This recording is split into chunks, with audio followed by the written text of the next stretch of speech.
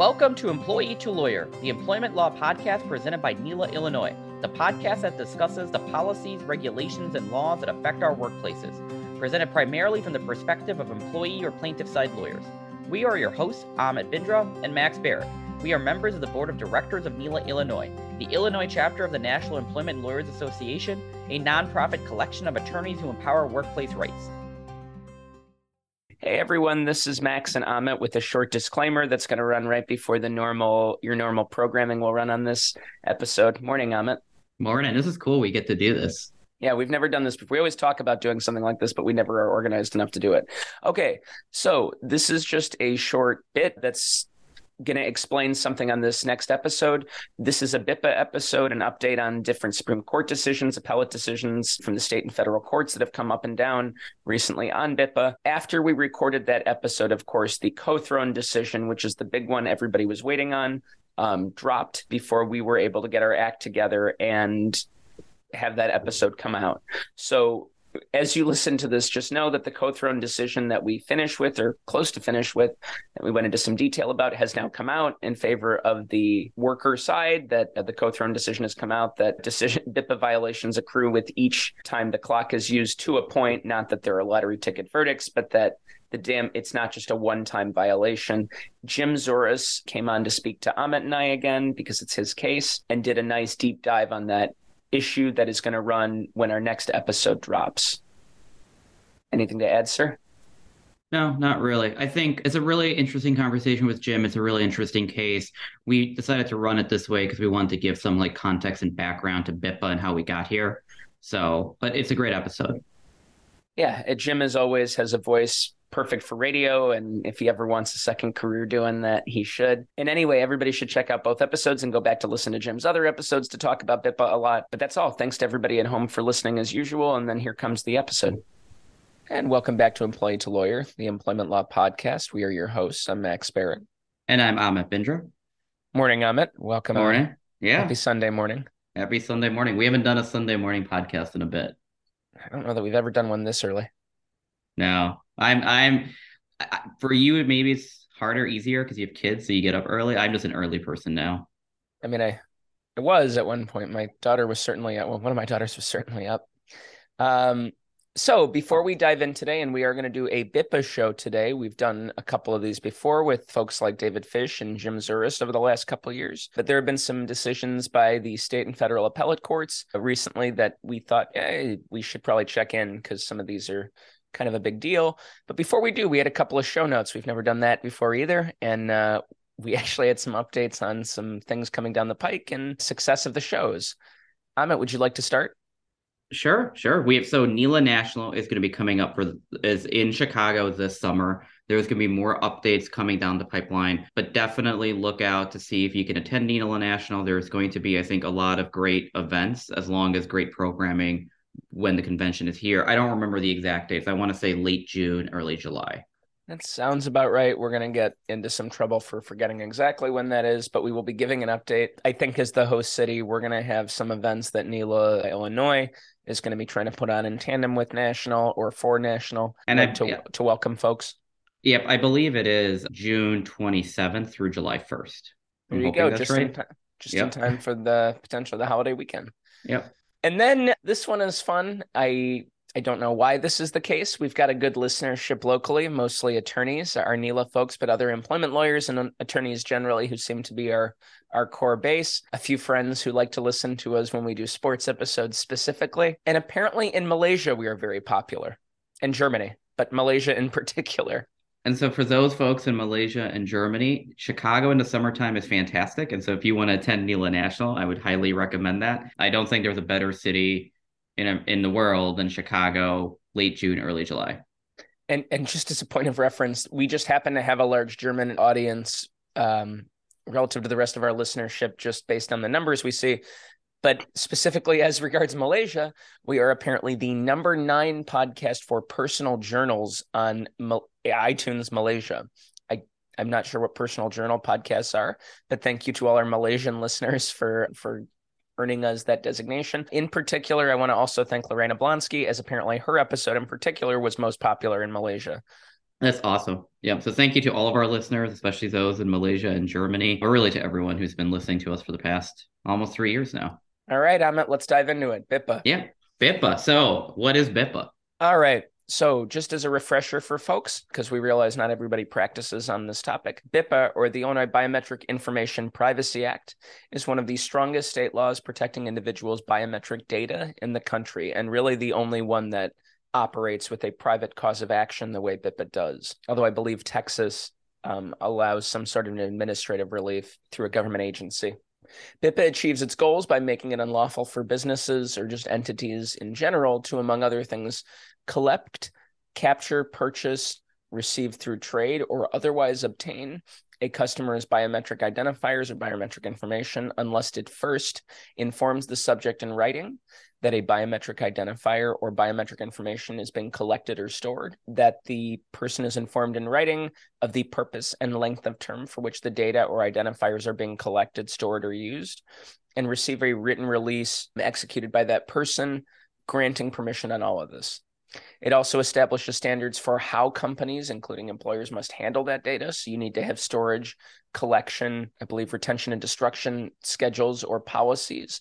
You cannot disclose that person's data or identifiers without first obtaining consent. So think about a biometric time clock that maybe uses fingerprints, palm prints, retinal scans, facial recognition software, or thumbprint scans to collect data. That is permitted, but you got to have the written release in place. And if, for example, it's one of those devices that disseminates that information to a third party like Paycor, ADP, Paycom, I'm listing some of the vendors who have been sued for BIPA checks. That company might be tracking the time. You need to tell somebody you are giving their data to a third party. And as to that last point, it also prohibits the selling, leasing, trading, or otherwise profiting from a person's identifiers or information, and requires that private entities develop and comply with a written policy made public, establishing those things I just described, retention schedules, and guidelines for permanent destruction. And last, but definitely not least, for violations, willful or reckless violations can be met with up to 5,000 or the greater of 5,000 or liquidated damage or actual damages for violations, or in the alternative, statutory damages of 1,000 per negligent violation. That was a mouthful. That was great. So I'm going to really enjoy this episode because I get to put you on the spot a lot since this is more your bag than mine. So a couple questions. One, just to back up even further, and I know Jim covered some of this and David did too, but one, what was the initial purpose behind BIPA? My understanding is it passed unanimously, right, in the late 2000s? Yeah, so this is one of those things where some are having some buyer's remorse, but I think the law is doing what it's intended to do. So think back to 07, 08, 09. Before BIPA was a thing, there were those Equifax data breaches, and there were a lot more in the early, I guess we would call that like the late aughts. We started to, as everything got more online, we started to have some of these data breaches where customer and employee information from various services was starting to be the target of hackers, or just companies were not necessarily doing what they needed to do to protect data. So in the wake of the Equifax breach, the Illinois legislature, as Amit pointed out, unanimously passed BIPA to create standards for data retention, collection, disclosure, and sale, and informed consent about all of that as well. And then the law sat there for a while, and I don't think anybody used it. And at some point, about 5, 6, maybe 7 years ago, but probably not that many, some attorneys realized that there was this private cause of action and that companies that were not necessarily following these rules, this law was just not being applied. So the lawsuit started. Oh, sorry. I was going to say, we're going to get to one of those, but I wanted to kind of pause you there for a second. What are legitimate reasons a business would want to actually collect biometrics? So, I think we, especially those of us in the wage and hour context, right, can conceive of these. Time theft is something employers often get really worked up over. Entities like Disney World or Six Flags, as we're going to get to in a little detail, like to sort of retain integrity over who's using that. If you think back to how these companies used to operate, you used to scan a ticket and maybe when you leave, you get a stamp or something like that, or they had some mechanism of enforcing you're not passing tickets about. But as those companies have gotten more high tech and enforcing memberships and how people do it, they've started scanning people's fingerprints to let you in and out of the park and make sure that you're not sharing the Netflix problem, right? Sharing passwords with people to get in and out. Yeah. So there are some logical reasons as to why a company would want to do it without doing something nefarious. So then how do they comply? Is it hard? It's really not. It really is just a case. A lot of the timekeeping vendors, like I have one management client. I know that's sacrilege on this podcast, but I do have one, and they have a time clock provided by one of the bigger vendors. And that vendor provides paperwork and software that allows them to comply, which is really just get written consent from your employees and let them know, hey, you're using your fingerprints, your palm prints, your thumbprints to clock in, clock out. It's for our benefit so that we can prevent time theft. It's for your benefit so nobody can say that you did or didn't punch in when you actually did and that you were on time. That means we're going to have your biometric identifiers. Here's what we're doing with it. Here's how it's being stored, and here's how long we'll have it and how it will be destroyed when it is destroyed. If you do that, hey, ADP is collecting the data. We're going to be disclosing it to them so that they can keep track of the hours. Just so you know, please sign here. It really is not that difficult to comply with this law. Okay. So a lot of it's just people didn't know it existed. A lot of it's people didn't know it existed or didn't really care about it, or it was not something that was on their radar. They were perfectly happy to take the data and nobody's really worried about the consequences of it. And then, as in some cases you and I are working on together, Amit, people were just not terribly concerned about the consequences or don't care. And that's why we have jobs. So that leads me to my next question, which is, what are then the damages? It seems like there's two buckets. There's either going to be damages for a negligent violation or for a willful one. And are those capped then at a specific level? That's a good question. So one of the arguments on the defense bar side of this is that, well, no one has ever actually suffered a harm from BIPA, that we have no documented cases of, somebody's retinal scans or facial recognition or fingerprints were used to open a bank account or do X.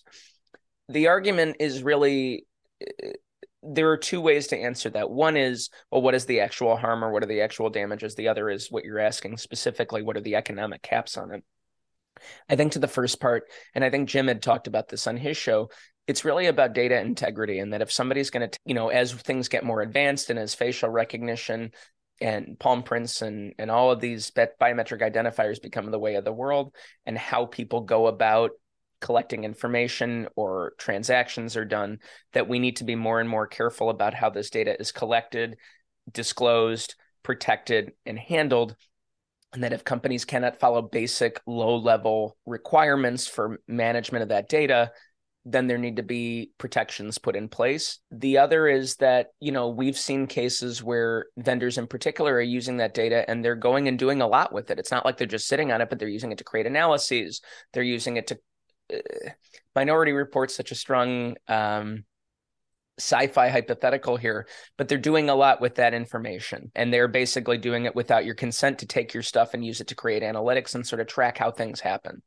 As far as the money itself, that is one of the things that is being litigated, and we'll get to it, the co-throne appeal that's coming up. We don't yet know how courts are going to rule about whether it's every time somebody clocks in or out that a violation occurs, but the way the statute is written, 1,000 for negligent violations, basically 5,000 for reckless or willful. There is one verdict to date from a jury that has sort of analyzed that, and that was the BNSF rail case, where there was the reckless willful violation handed down, which I think was in excess of $260 million given the class size. So it was 5,000 per violation in that case. Are there other penalties within the law, like attorney's fees, interest? Obviously, there's actual damages insofar as those can be proved.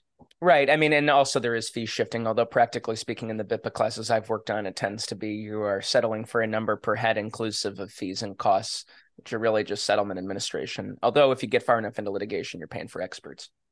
In that big jury verdict case, was there also a fee award? You know what? I don't recall off the top of my head. Okay. I think sorry to put you on the spot. No, you're all right, man. Yeah, I don't know if they had gotten curious. that. Well, I think, like most of these attorney's fees cases, right? You get the verdict and then you're having another mini trial. Yeah. Then you're filing the petition. Yep. We could get Catherine and Brian on to talk about the Vega case, to talk about all the fee petition trials they've had. One last question, then we can get to some of these court decisions. And Jim touched upon this too, but every time I use my iPhone and there's a facial recognition scan or a thumbprint scan or whatnot, is that a BIPA violation? It is not. And actually, one of the decisions I'm going to touch on a little bit later, it was Barnett, Burr, and Henderson versus Apple. The Illinois Appellate Court just affirmed, well, not just, but a couple months ago, affirmed that it was not, because as much as it's using that information to open the phone, as they pointed out on that appeal, it did not, the data was stored on the device. Apple did not collect or store the information elsewhere.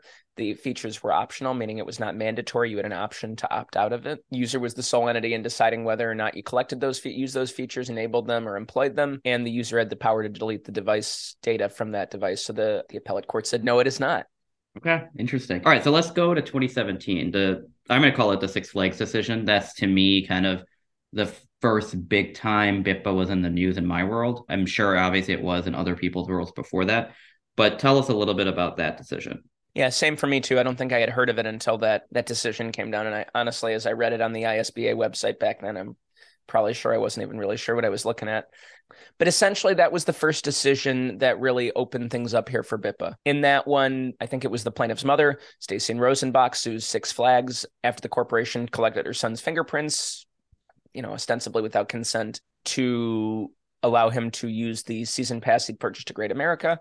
Somebody ultimately ends up filing suit, as this was sort of what BIPA was designed to address. The appellate court held that plaintiff and her son could not sue because they had only committed, quote, technical violations of the statute, and that there was no, quote unquote, actual injury.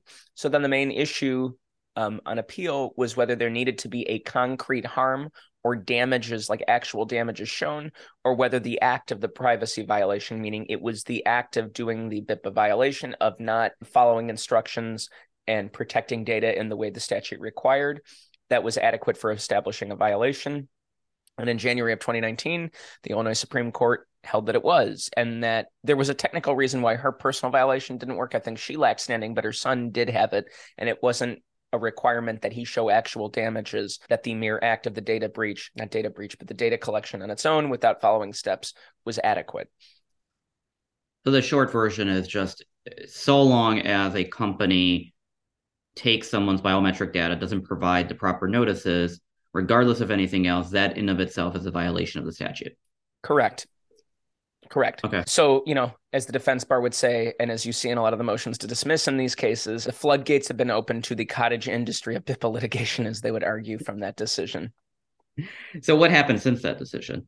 So there have been various other challenges, because what that does do is sort of create a strict liability violation, though there are some defenses when sometimes it will not apply.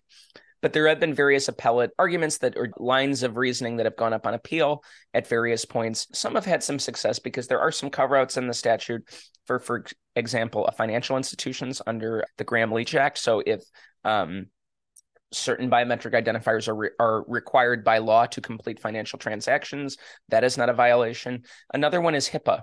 So think about like a Pyxis machine, or like a machine that is used to basically control narcotics being dispensed in a medical setting. If those devices require biometrics or patient information to function, HIPAA tends to exempt BIPA. However, on that note, one of the appellate decisions that came down, I believe last year, it was the Mosby versus Ingalls Memorial Hospital decision. It doesn't apply to all employees or all uses of biometrics in a medical setting. So, for example, the custodian or some other hourly employee who's clocking in and clocking out in a facility, just because it happens to be a healthcare facility, does not exempt them, the employer, from BIPA violations in the timekeeping setting.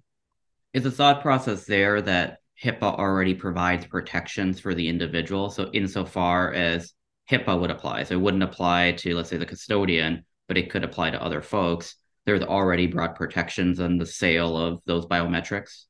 Yeah, and also think about like what the biometrics are being collected for there and who is intended to be protected by HIPAA.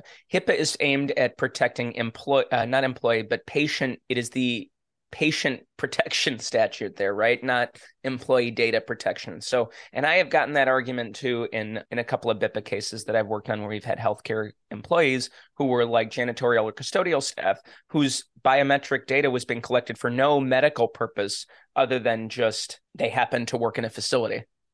Right. And so in that circumstance, HIPAA is not probably applying anyways. And so the only reason I can see that HIPAA would be exempt from BIPA issues is because HIPAA provides protections to the patient or to someone. Correct.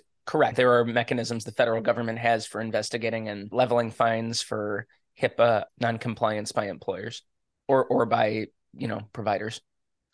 So I think Well, there are several decisions since the Six Flags case. Tell us a little bit about the McDonald Symphony Bronzeville Park LLC case.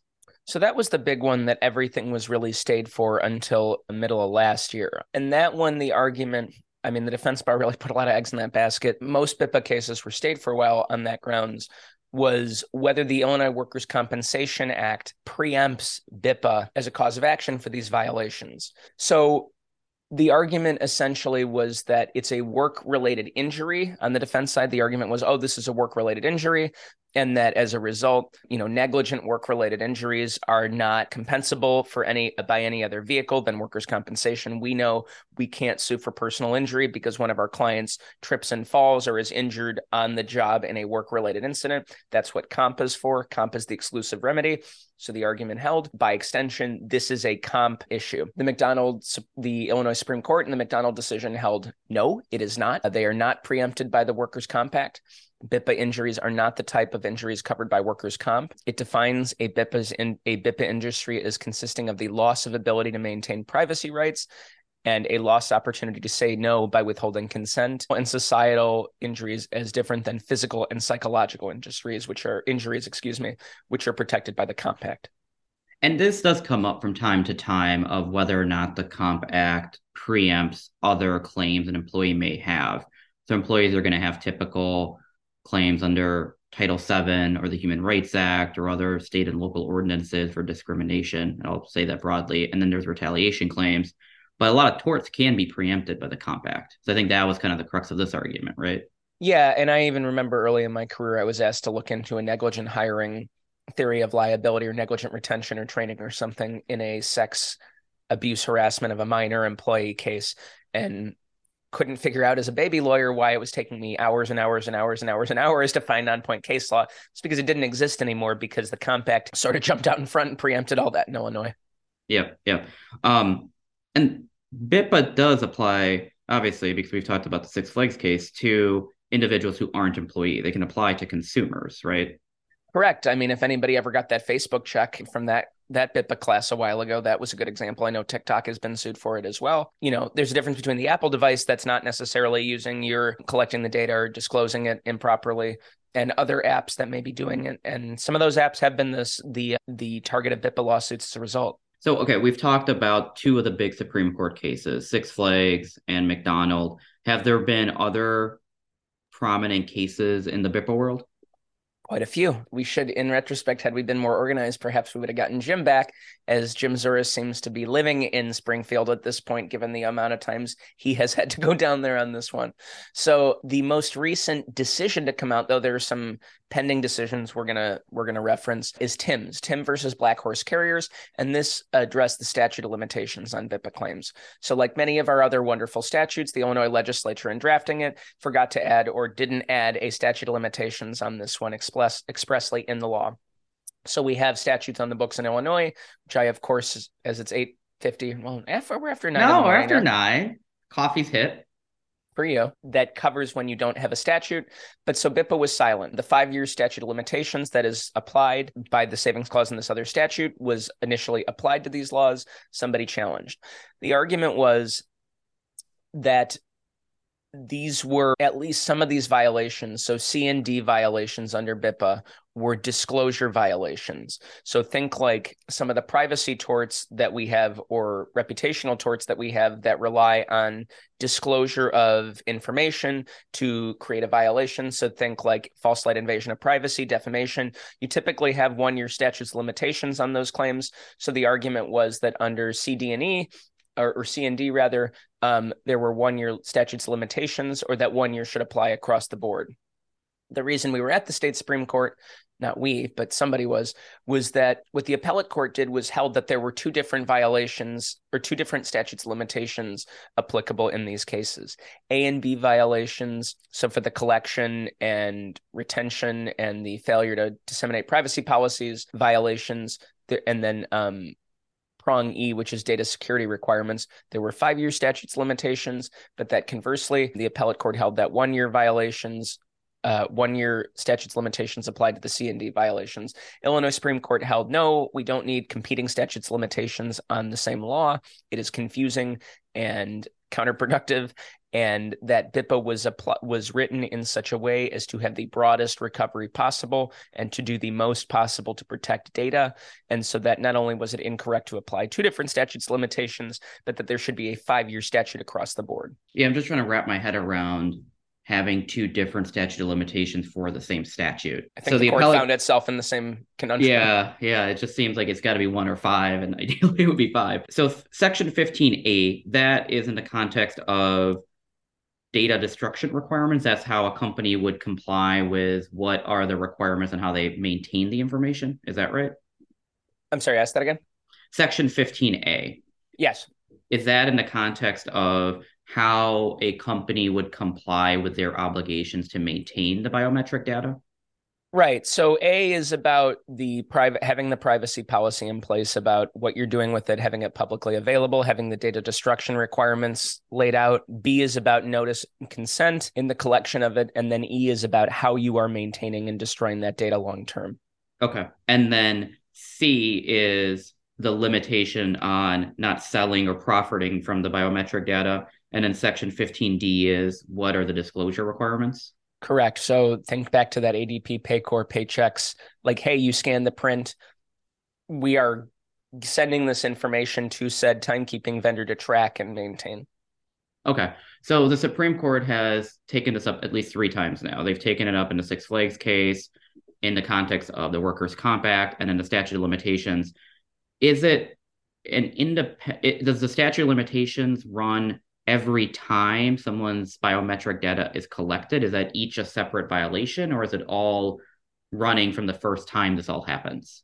That's a great question, Amit, which the court has also taken up in the Cothrone versus White Castle Systems claim accrual issue. So this one has not come down yet. And this is the other one that's really, the 3 big ones that have sort of been hanging out there are McDonald on the compact preemption issue, Tim's on how long the statute's going to be. But Cothrone and the accrual one is really, I think, the other one. And the issue, in short, is when does the violation occur? And by extension, when does the statute begin to run? Is it the first time somebody scans their data into the device, like the very first time you put your hand or thumb or other finger or eye or face in front of or on the device, and that data is collected?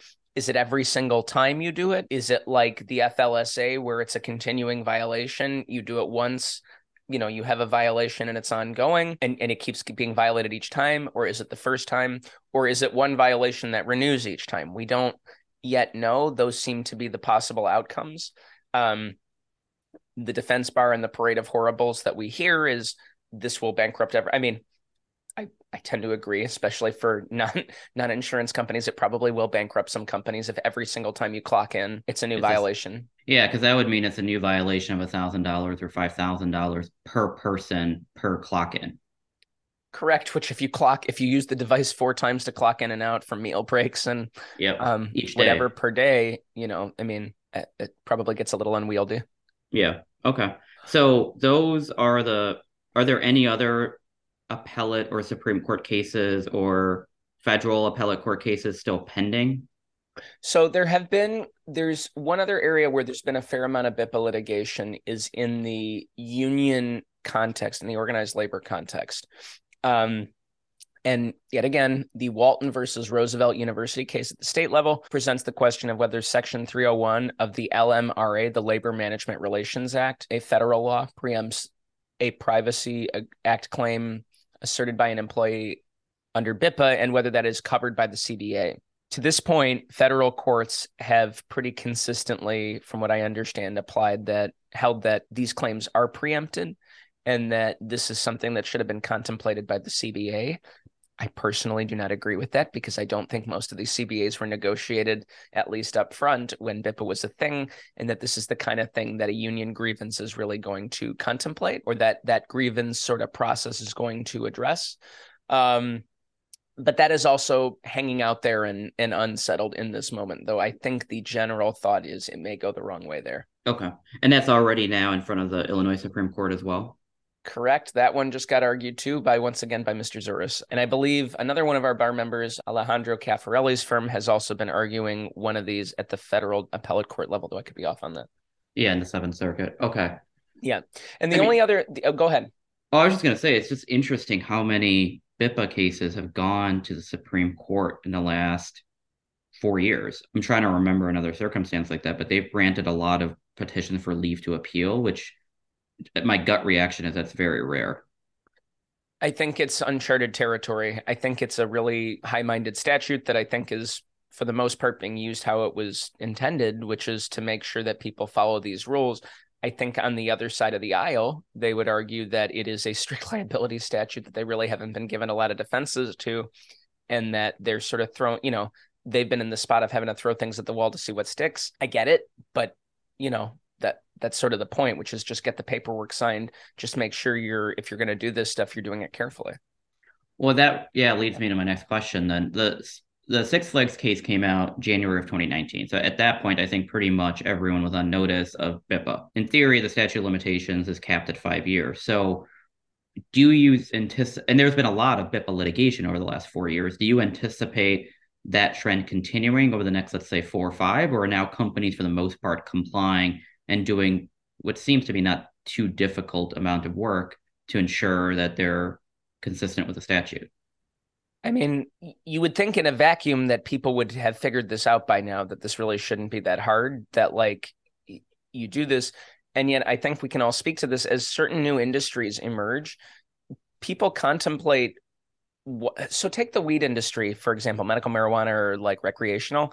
I think that industry did a really good job of figuring out how not to get in trouble for selling that product and how to follow the compliance related regulations that industry was putting forward. What I don't think that particular industry, without naming certain entities, thought about was labor management policies. And so as a result, you see nationwide a lot of union collective bargaining issues, a lot of organized labor disputes, non-organized labor disputes. Our firm has a tip theft lawsuit against a couple of those. Lawsuits have been filed against some of these entities. I'm mentioning that because I think certain industries contemplate the industry side of what they're doing, but don't always think about the labor and employment side of it. And that as a result, you will always have entities that are tripping over themselves as they enter the labor market, not having thought through labor management policies. So the answer is it shouldn't continue like this because there are only so many companies left who have not gotten themselves right on this. But I will never cease to be amazed about the pitfalls that certain industries will commit in the interest of cutting corners and what have you.